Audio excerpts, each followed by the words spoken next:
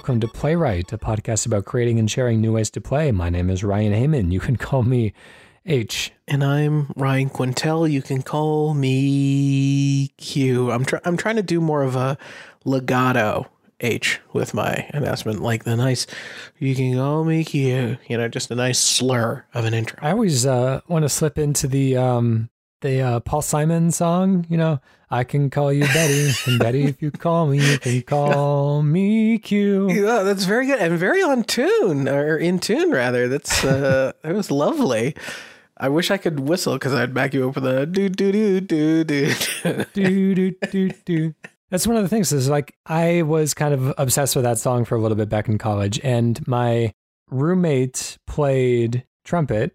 Like one of our very close friends played saxophone, and I was like, you guys got to just do the duet, And like I could never convince them to. I don't know why. Like there's nothing embarrassing about playing it. It's just like if I was playing the trumpet, like what else am I going to be playing? Yeah, I think that there is for each individual instrument, right? The one artist or song or lick that everybody wants you to play. You hear people shout out, what is it that Freebird is though. Freebird, right?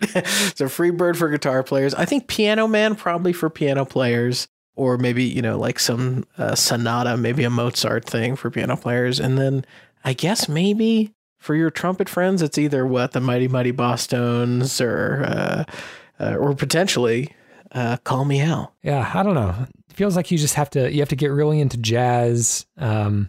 Exactly. Or ska, maybe. It demands a lifestyle. Yeah, and you can actually visually tell which one somebody chose. Play the Tony Hawk song.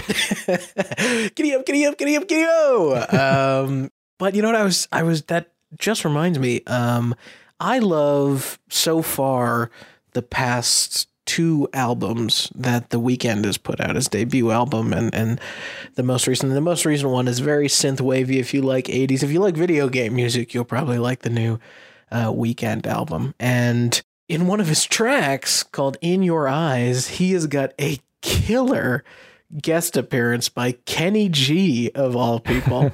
And you have got to, I don't know if this is something I can come on Sound to Play and just request a snippet of or something. I know it's only video game adjacent, but that Kenny G, so good. That's cool. Well, I mean, we can there might be a way to finagle that. We just need to get it into a video game first. We need to convince people. Yeah, I wonder. My greatest hope is that the Cyberpunk 2077 soundtrack manages to have a, let's say, Grand Theft Auto amount of tracks on it, and then therefore there's a small chance that I can get it in there. Let's get into some video game pitches, and maybe we can work some way into finagling our own kind of Kenny G. Well, we'll see where it goes. You never know on PlayWrite. Yeah. Anyways, I'll be going first today, and what I want to present is well, this is a bit of probably a PlayWrite standard, I would say at this point. This is us perhaps getting too comfortable with what we are could be rightly criticized as doing too often. But anyways, hey, I want to see if the listeners want to shake it up, they can write into us, right? Yeah, and see we can take it in a different direction, anyways, and got to see where it goes from there. But for now, I'm going to start us off on Alien on Foot Racing. So you are given a randomly generated spore-like alien with all kinds of different weird bits and bobs.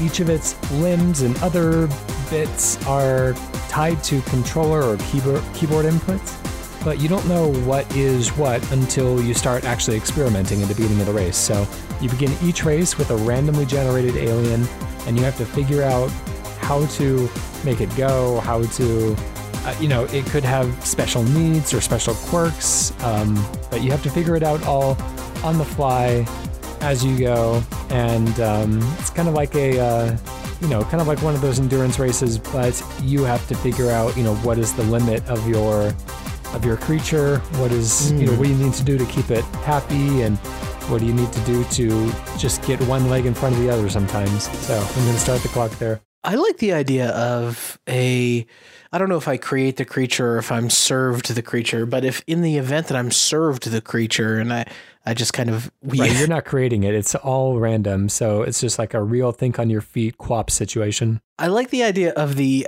race potentially being populated by different kinds of obstacles and maybe things to consume. And you're finding out throughout the race if you're an herbivore or a carnivore. And those what give you, speed boosts or heal you from being wiped out or something like that. What do you think about... in addition to if it's a race, but it's also a kind of discovery process, if you do something where you're also finding out if your creature is, say, waterproof, a good swimmer, or certain other attributes. I love the idea of being able to, eat enough stuff and then jump very far and that kind of thing. I want there to be surprises and kind of risks you can decide to take or not take along the way. If you see a river that you have to cross, or you can go kind of way out of your way to find a bridge to cross it. Do you take that risk? What if your creature ends up dissolving in water and then on the other side, you basically don't have feet anymore? And so, all these little risks that you can take, like you never really know what to make of your specific susceptibilities or anything. And maybe there's little signs, little things you can read, shape of teeth or things like reflectivity of skin. So let's put that ray tracing to the test. Yeah, but really it's just kind of making educated guesses. And if this is kind of like maybe you could set it up for kind of like short sprint like races where you're really just getting out there experimenting, and then whoever gets to the finish line first is the winner. Or maybe you do set up longer kind of multi-lap endurance races to where it's really up to you spend your first lap figuring things out, but then by then you are into the rhythm of controlling your creature, and it really does become more of a test of skill and endurance rather than just kind of pure improvisation along the entire way. I know this comes with design challenges in and of itself, and I don't want to pack our fictional developers with too much to take on here, but I do like the idea of, I think you and I really enjoy maybe some of the longer races that, say, Forza Horizon or The Crew have to offer, where it is one long track. It's not necessarily the same track in laps, although that has its own sort of skill to it. I like the idea of here's a risk for you. Like, what if I can consume a fellow racer? I just like the idea of you getting bigger and stronger. Maybe even if you can identify a fast swimmer or a waterproof creature or something like that, or a hazard-proof creature in some way. If you consume them, you get whatever speed bonus you can have, and then also whatever power that they have. And I love the idea that takes a lot of time to like sit and tackle and fight and digest the other creature. And for the end of the race, if one person manages to do that to enough racers, you only have one or two normal kind of small creatures left, as you have this killer who decided to eat half the race, kind of running lightning speed. And then now you have a real tortoise and hare situation.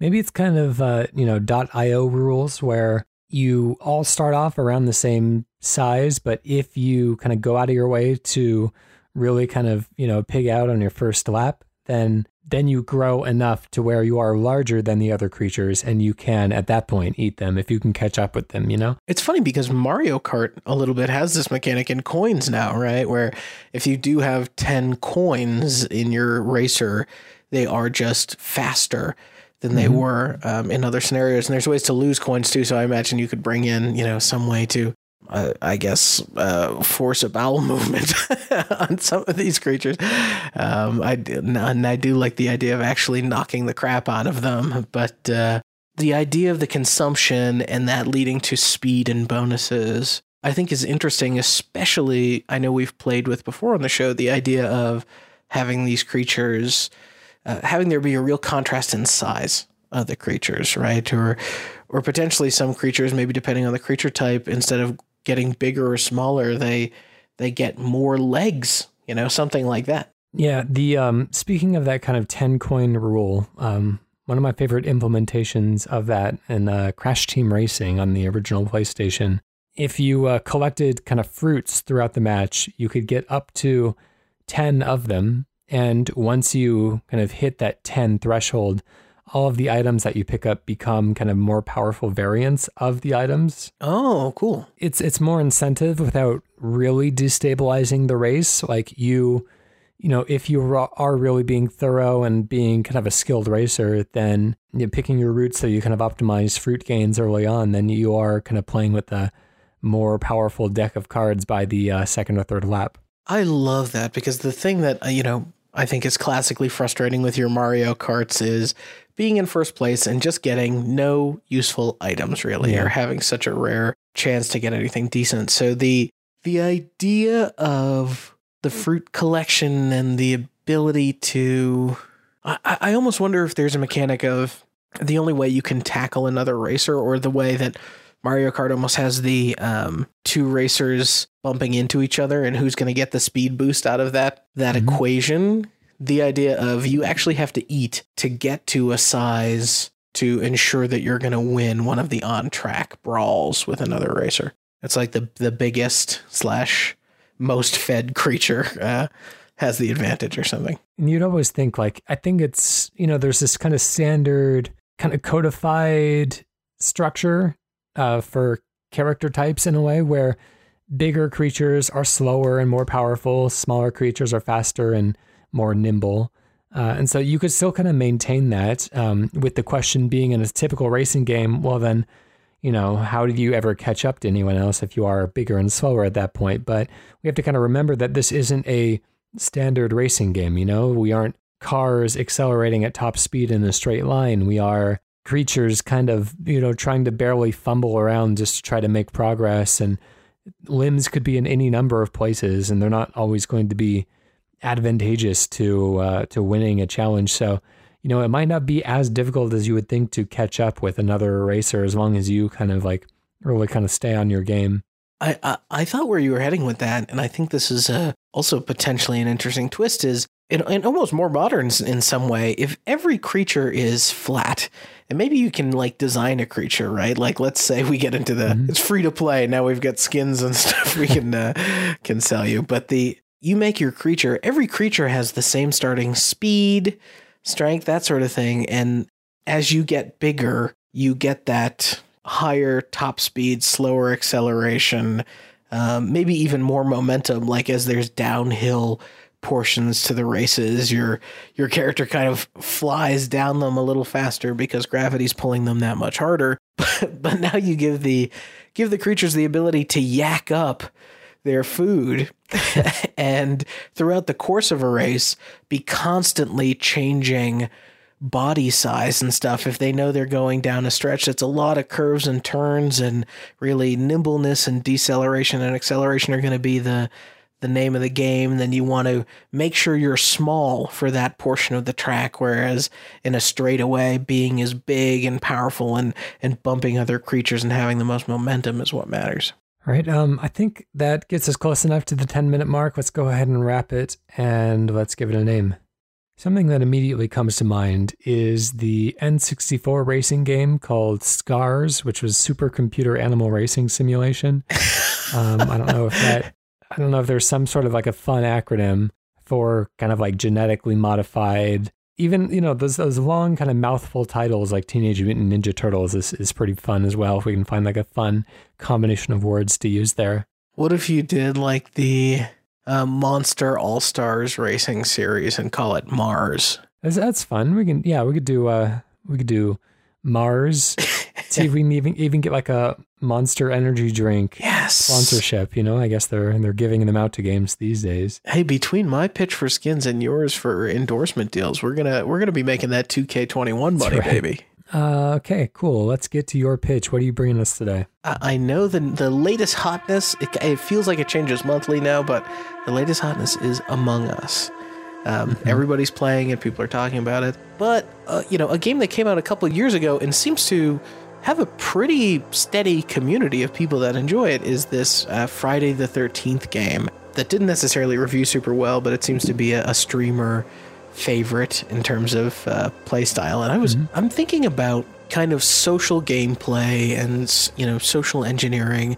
And I like the idea, and I understand that there's a recent game that just started doing this about ghost hunting, essentially. I wish I knew the name of the game. Phasmophobia? Oh, well, there you go, Phasmophobia. What I'm really thinking about is a game where you are a group of friends, and I think we may have pitched something similar in the past, where a group of friends, these are all a multiplayer social game, where you're all trapped inside of some place, some establishment. You are being hunted, but Jason is such a lame villain, so I want to sub in Jason for the pantheon of great bad guy creatures you can do. Zombies, mummies, vampires, werewolves, whatever. And you have to find the resources and stuff within the environment. The garlic, the silver bullet, what have you. The crucifix to fight off these monsters as a group. And you are rated and scored by how many people survive. This does sound a little bit similar to Dead by Daylight, another game that's kind of doing a similar thing. This one seems a little bit more rooted in kind of like traditional types of monster variants, and maybe this could be kind of its identity as like a late 1800s setting instead of kind of like a modern day slasher horror movie setting. But so are we thinking something kind of like along the lines of Evolve and does kind of asynchronous multiplayer, predator hunting ground, stuff like that? I could go either way with this. Like, we could say it's almost Left 4 Dead style or Dead by Daylight. Gosh, there's one more that I'm thinking of. That's almost like a wave by wave arena shooter thing. But the idea of somebody being the bad guy, I think is cool, or the bad guy being AI is fine too. One of the things that stood out to me recently, I beat Gears of War 5 finally over this past week, and Gears 5 is actually pretty good at creating those situations where your character is grabbed and you're kind of out of control and you find yourself button mashing to escape, or someone else on your team has to, knock the bad guy down in a way. But they do great work with the camera and great sound effects to really give you that feeling of, oh crap, like it's got me. And I do think it would be great to incorporate that a little bit into this type of game, where the feeling of, the werewolf busting through the window or the zombies breaking down the door, whatever have you, and being grabbed feels like a real moment where maybe the team can rescue you, but you feel panicked and helpless. Another game I want to draw attention to, as we're kind of drawing comparisons here, is called Hunt Showdown. Do you know this one? I've heard of it. I don't know it. It is it's a bit of an odd one. It's a competitive game. So it's you and I think it's team-based, either team-based or there are just a small handful of other players kind of on kind of medium scale maps. But it's set in the, I think, early 1900s, maybe late 1800s. Could be kind of like a Civil War. Feels more recent than that, but it's kind of in this Louisiana swampy type of area. But basically, you're on these maps. It's kind of like a battle royale, but you're not actually spending most of your time fighting the other people. A lot of it is kind of stealth based. You're trying to stay quiet. Your weaponry isn't. It's old weaponry. It's period appropriate, and so it's loud. It's it's inaccurate. Like you're not going to want to get into a lot of honest gunfights because it's going to just come out. Everyone's going to come out a loser in that situation. So when you are trying to fight the other players, you are setting traps for them and trying to kind of discern their location based on environmental details and stuff like that. But the thing that makes it interesting is that each map also contains kind of like an urban legend monster in a way, whether it's like a serial killer or, like some, not somebody that would like blend in necessarily, but like kind of a grotesque, horrible type of monster, something that would have a lair that would set up in like one of those, the evil butcher or something like that. You would have this kind of like the primary task that you are there to do is to essentially hunt down this kind of urban legend monster. So it's kind of like Monster Hunter in a way. It's like preparing for battle, making sure that you're equipped. If you go in just kind of like blindly without gathering supplies and stuff like that, then you're going to go down in no time at all. So you're kind of like competing against everyone else. You're also hunting down this one specific monster. So I think that there's fun ways to kind of balance competitive and semi-cooperative elements as well. You know, one thing that strikes me that maybe is a more unique twist on some of these is you talked a little bit about Evolve and you know, that game had mixed success, but I wonder if you specifically make the monsters, and you might have to twist fiction a little bit to do this, but you specifically make the monsters that turn other people into the monster. So now you have your zombies, your vampires, your werewolves. Like one of the central fictions of them is that they turn other people into them. And I wonder if the game flow is not more, you start off with this AI threat, and you're trying to protect your group, but as members of your group are bitten or, you know, I guess they all bite, huh? God, that's a, we don't have a lot of great ideas when it comes to horror, but when somebody's bitten, then you get more into the Among Us social mechanics of determining who was bitten. You create a lot of moments where there's, you know, the lights are out or there's confusion, and the person who is bitten, they feel the rumble on their controller, or they, you know, they get an indication just to them that they're bitten. But if they can, once you're bitten and you know you're going to turn, the amount of people, you know, you can potentially defeat the other players in the party and still win. So you win by either surviving or you win by turning and murdering the rest of your group. It would be interesting if you don't know which monster is currently on the map. And so if it isolates somebody, tracks them down and turns them, there are different scenarios that can prompt them to turn into a werewolf, to turn into a vampire. You know, they, for the most part, they remain seemingly a helpful member of your party, but, you know, there are different triggers that you'd have to kind of be wary of. So maybe one of them transforms night, one of them transforms during the day. Yeah. You know, they can even like find ways to, maybe there are things that they can eat that would suppress the physical change, and so they can really kind of like blend in with you. So they're kind of, you know, they're trying to look like they're being helpful and hunting down the monster while they're trying to play their own game of their own mind games of trickery. And then maybe there are signs that you can look for as a surviving player to try to find out what kind of monster is on the map so that you can kind of have a sense of what to look out for or when to put up your guard. I love the idea of I know Discord's so prevalent, but if you had an in-game voice chat of when someone is transforming to actually put transforming effects Hollywood style on their voice. Yeah. So you can really get a good werewolf vibe going on. But yeah, the idea of suppressing it, and you know, the vampire is almost the most insidious, right? Because since this is my unofficial ray tracing episode, now you can do no reflection and small indications like that, where if somebody's paying attention, they can spot things. And then, of course, you know, can the team find the garlic, the crucifixes? I even just like the idea of somebody who needs an exorcism, just possessed people. But I you know, this maybe pushes it more towards the Evolve realm and a little bit less the sort of contained space. But I think doing that 1800s pitch, but also potentially having the maps be, you know, something sizable, something maybe we'll call it 50% of a PUBG or an Apex Legends, where there is the opportunity for maybe some, you know, really crappy horse and carriage vehicle work, and the idea of being on that sprawling estate with a super fast werewolf that can chase you, or, you know, something like that, or zombies. Like the second that it is a zombie, the more noise you make, the more AI zombies end up showing up, and you get a real Night of the Living Dead feeling to it. You know, I want to, kind of inject elements of Monster Hunter into this, to where you really have to track your enemies. You really have to kind of like find clues and signs for what they are and what they're doing there. I think there's some kind of clever fun to be had with that.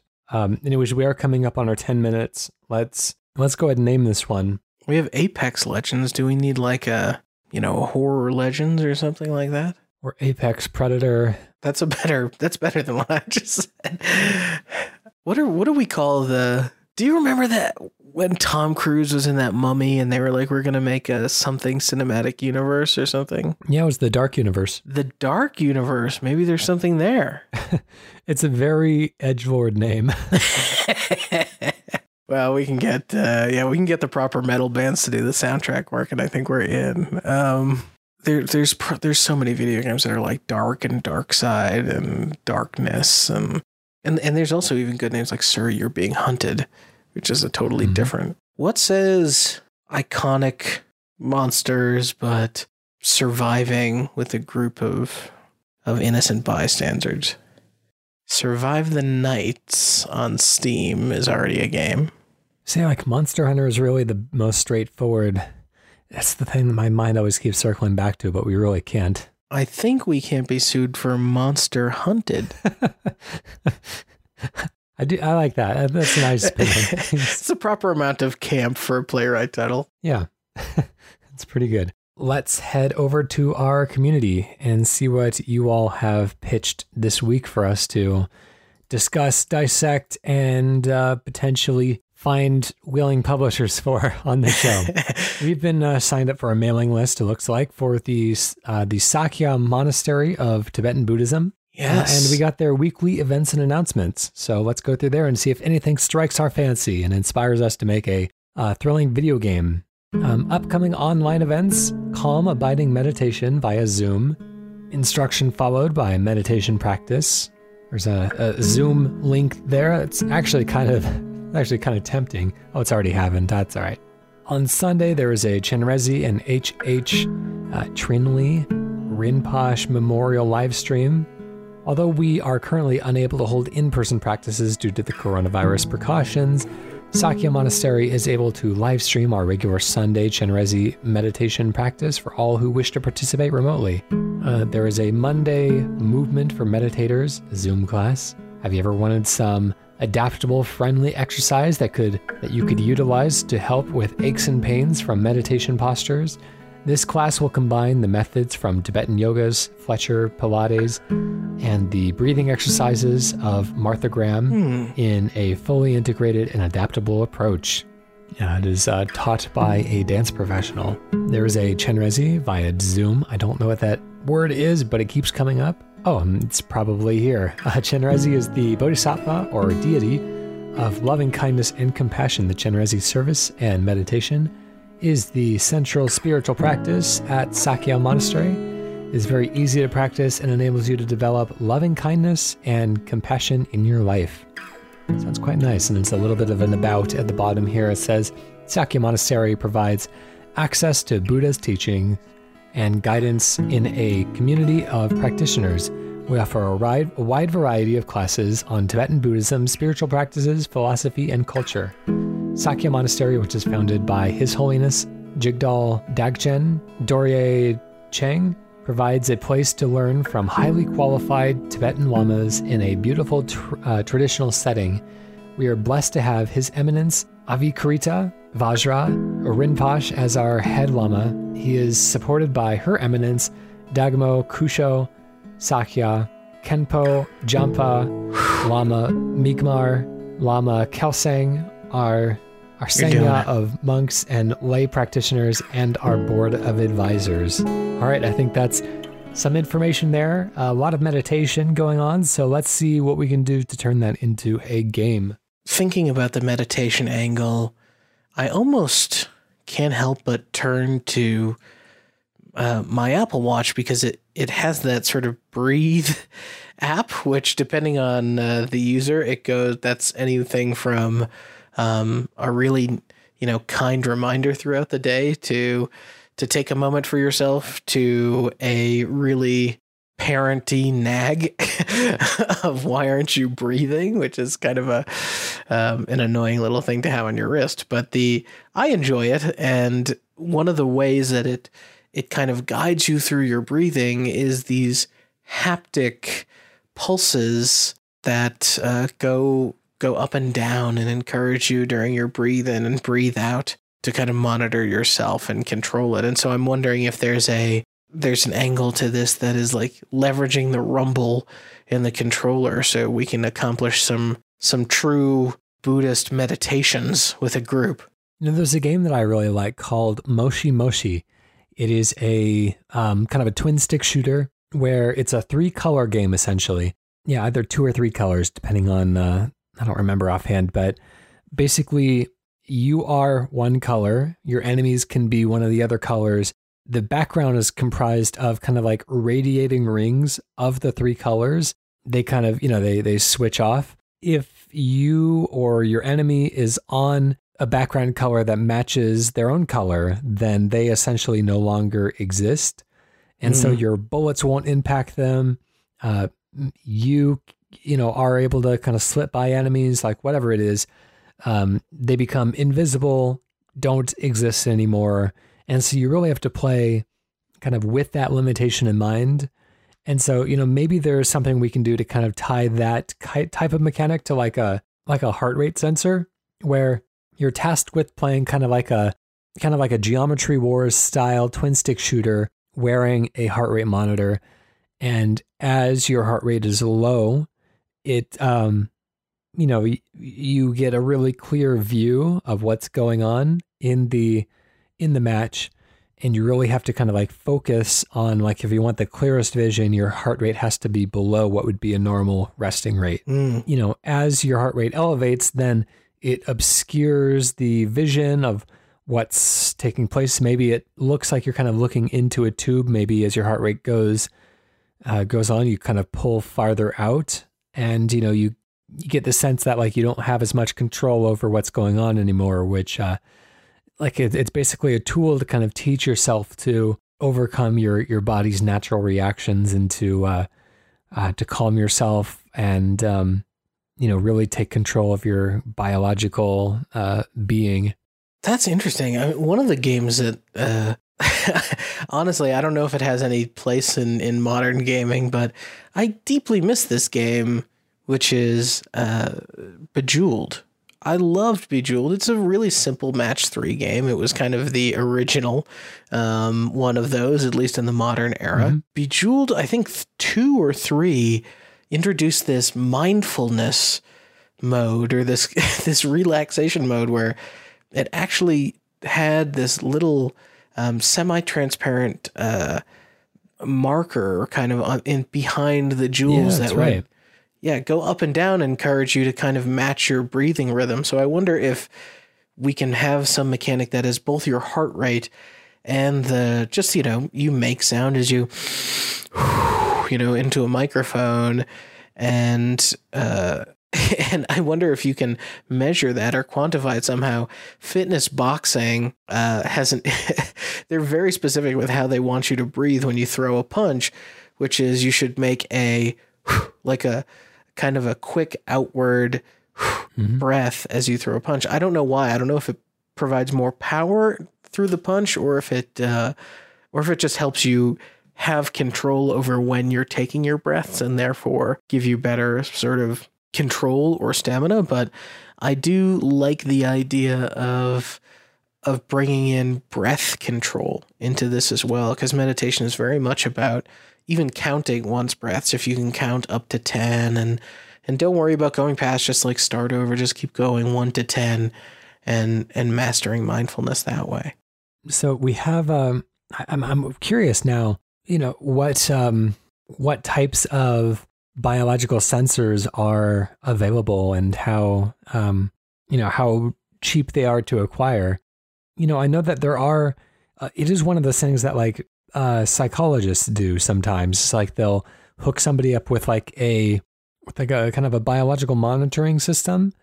And when people see their heart rate and they learn, things that they can do to calm themselves down, and they actually see the results of that happening, like on the screen in front of them, it becomes a lot easier to do it in the future. So it's a way that people are kind of trained to be able to deal with panic attacks and stuff like that, where you would need to kind of rapidly calm yourself.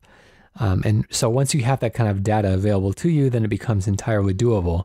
We could always, get devious by adding, vibration functions that would try to, startle people or whatever. Like, I don't know if what this is just kind of like training people to not have emotional, physiological reactions to video games anymore. I don't know if this would be a negative for people, but it could be kind of like a positive mental health thing in the long run. Yeah, I mean, I wonder if you build a game that's really tying metaphors to certain things. So maybe you control a boat or an airship, and let's imagine a sailboat for a second, and your ability to push the ship forward is about the breathing out and the sound that it makes. The microphone interprets it, goes, okay, that's the breathing out sound, and I'm going to kind of, push the boat, give it a little nudge forward. And then your heart rate and your sort of level of calmness is tied to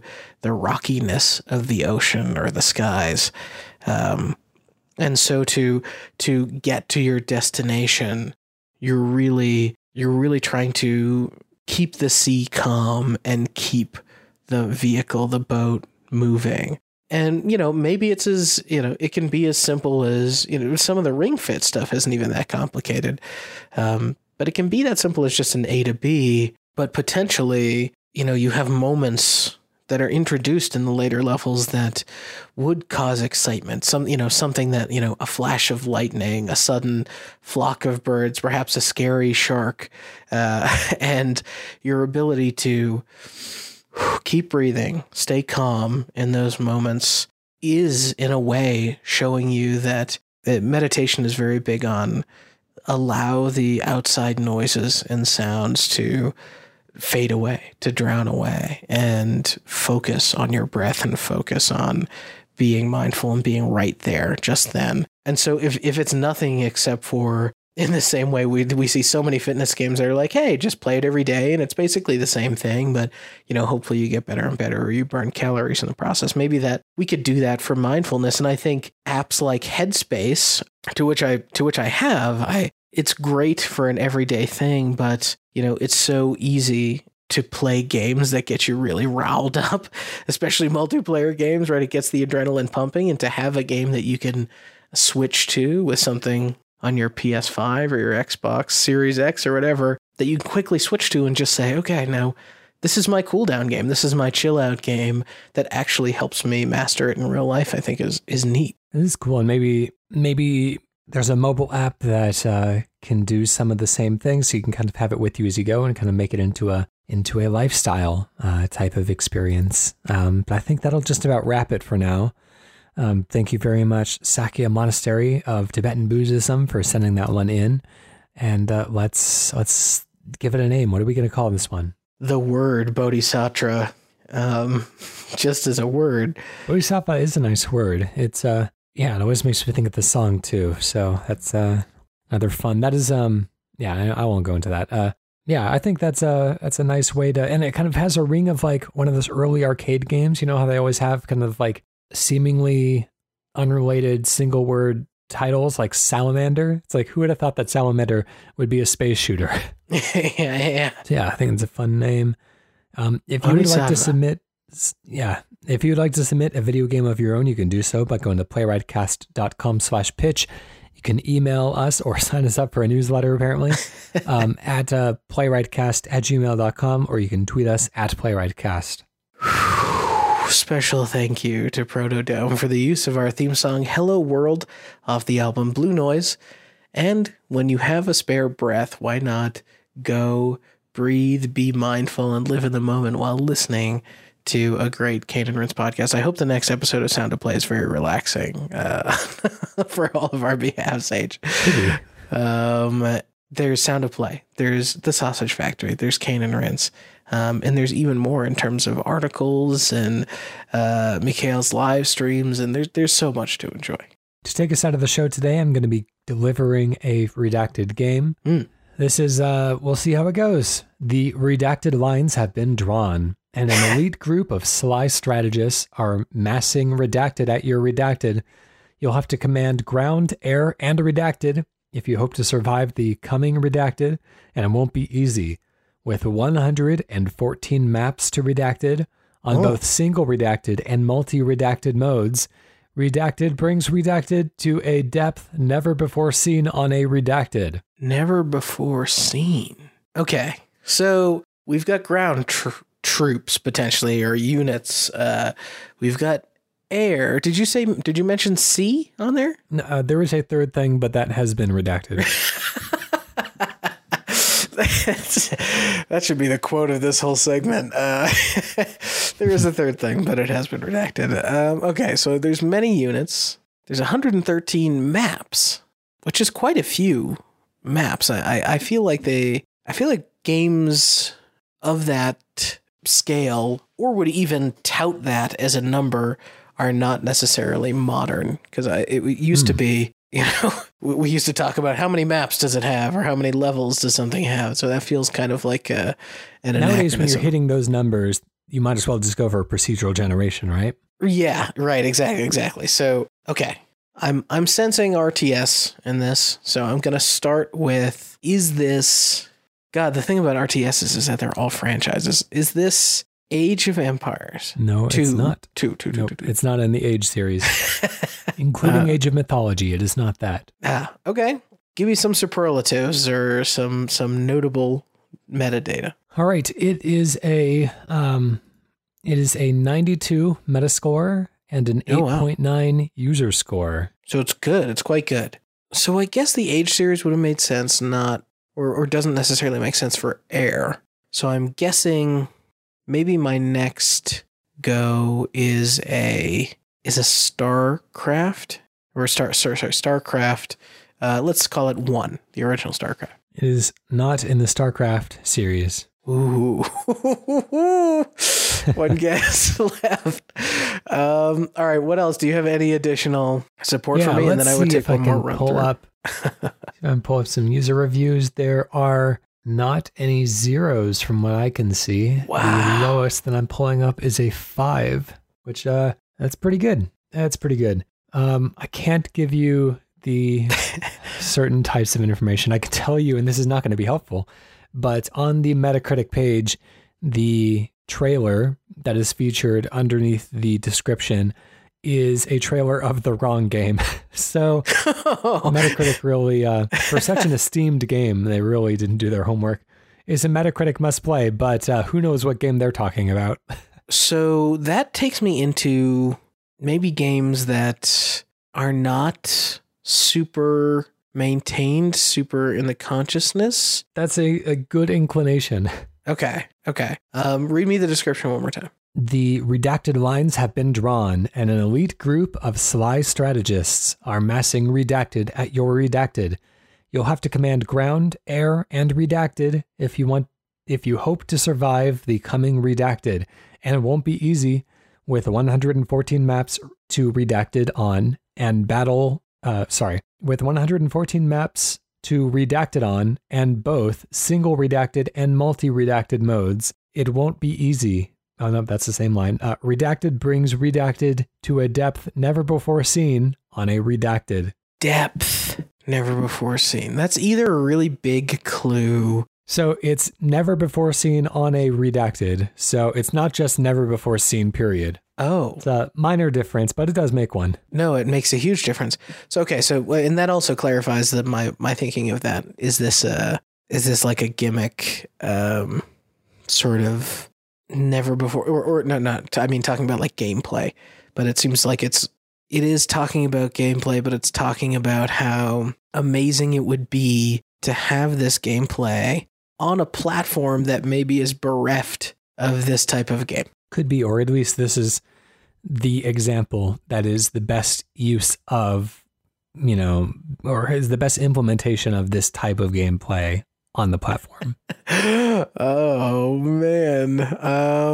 I feel like it's so boring for me to continue to just pick RTS games, but you do have more clues if you want year or anything like that. Yeah, that would be great. A year would be helpful. All right. I will say that I'll give some awards and rankings. This is the number 3 best game of its platform of 2001.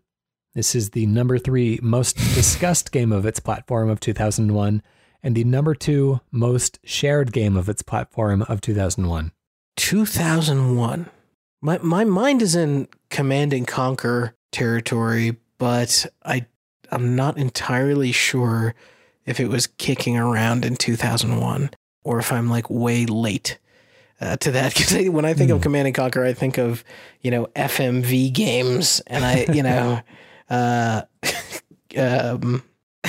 and that does not strike me as like a totally modern thing. Okay, there's the famous Tim Curry clip was from, I think, 2009 maybe? Oh. Or 2007, somewhere around there. So they were still doing FMVs a lot later than everyone else was. I think just is more of kind of like a legacy thing. We shot this 2 years ago. We didn't know it was not going to be cool by now. You guys give me a break. The Tim Curry clip is very cool. Make no mistake about it. You know what one I'm talking about, right? Like, I will go to the one place not corrupted by capitalism. Space. I didn't know that's what. Oh, you have to see that. It's just pull it up on YouTube or something. It's pretty funny. All right, I've got some tubing to do, some curry tube. I'm into that. Okay. Oh my God. I'm commanding units, air and land, and redacted. I feel like the redaction there is big as well. It's nothing surprising, I would say. Okay. I'm not sure I want to guess another RTS, but I'm going to guess Command and Conquer Red Alert. No, not a Command and Conquer game. Sorry. What do you got for me? And actually, not an RTS at all. Oh, I was in the wrong headspace. Close though. Close. I'll read it unredacted. And maybe I'll just redact the title, which does come up, and see if that's enough information. Hold on. Oh, if it's not an RTS game, is it is it a strategy game? I think we'll just have to find out. Okay. The battle lines have been drawn, and an elite group of sly strategists are massing troops at your borders. You'll have to command ground, air, and naval forces if you hope to survive the coming wars. And it won't be easy. With 114 maps to battle on in both single-pack and multi-pack link modes, Blank brings turn-based strategy to a depth never before seen on a handheld. Son of a bitch. 2001, what is it? Is this Advanced Wars? Yes. Oh my God. It's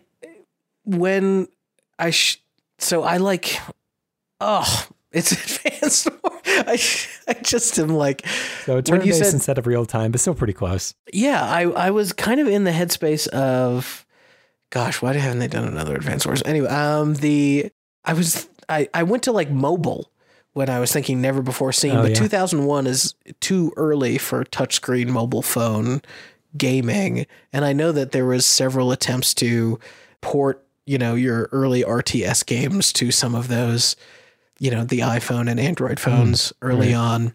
But this was so pre-it. But Advanced Wars, oh my God. And we're all still waiting for Nintendo to give us more Advanced Wars. Image and Form, I think they're the ones that... And Intelligent Systems, that's it. Intelligent Systems. They're entirely focused on Fire Emblem these days. And as long as they continue to be rewarded with seats on the Smash Bros. Roster, I don't see them switching that up anytime soon. Yeah, you're right. I mean, I wonder if when they go into their business meeting, one of their KPIs is, can we get one of these characters into Smash?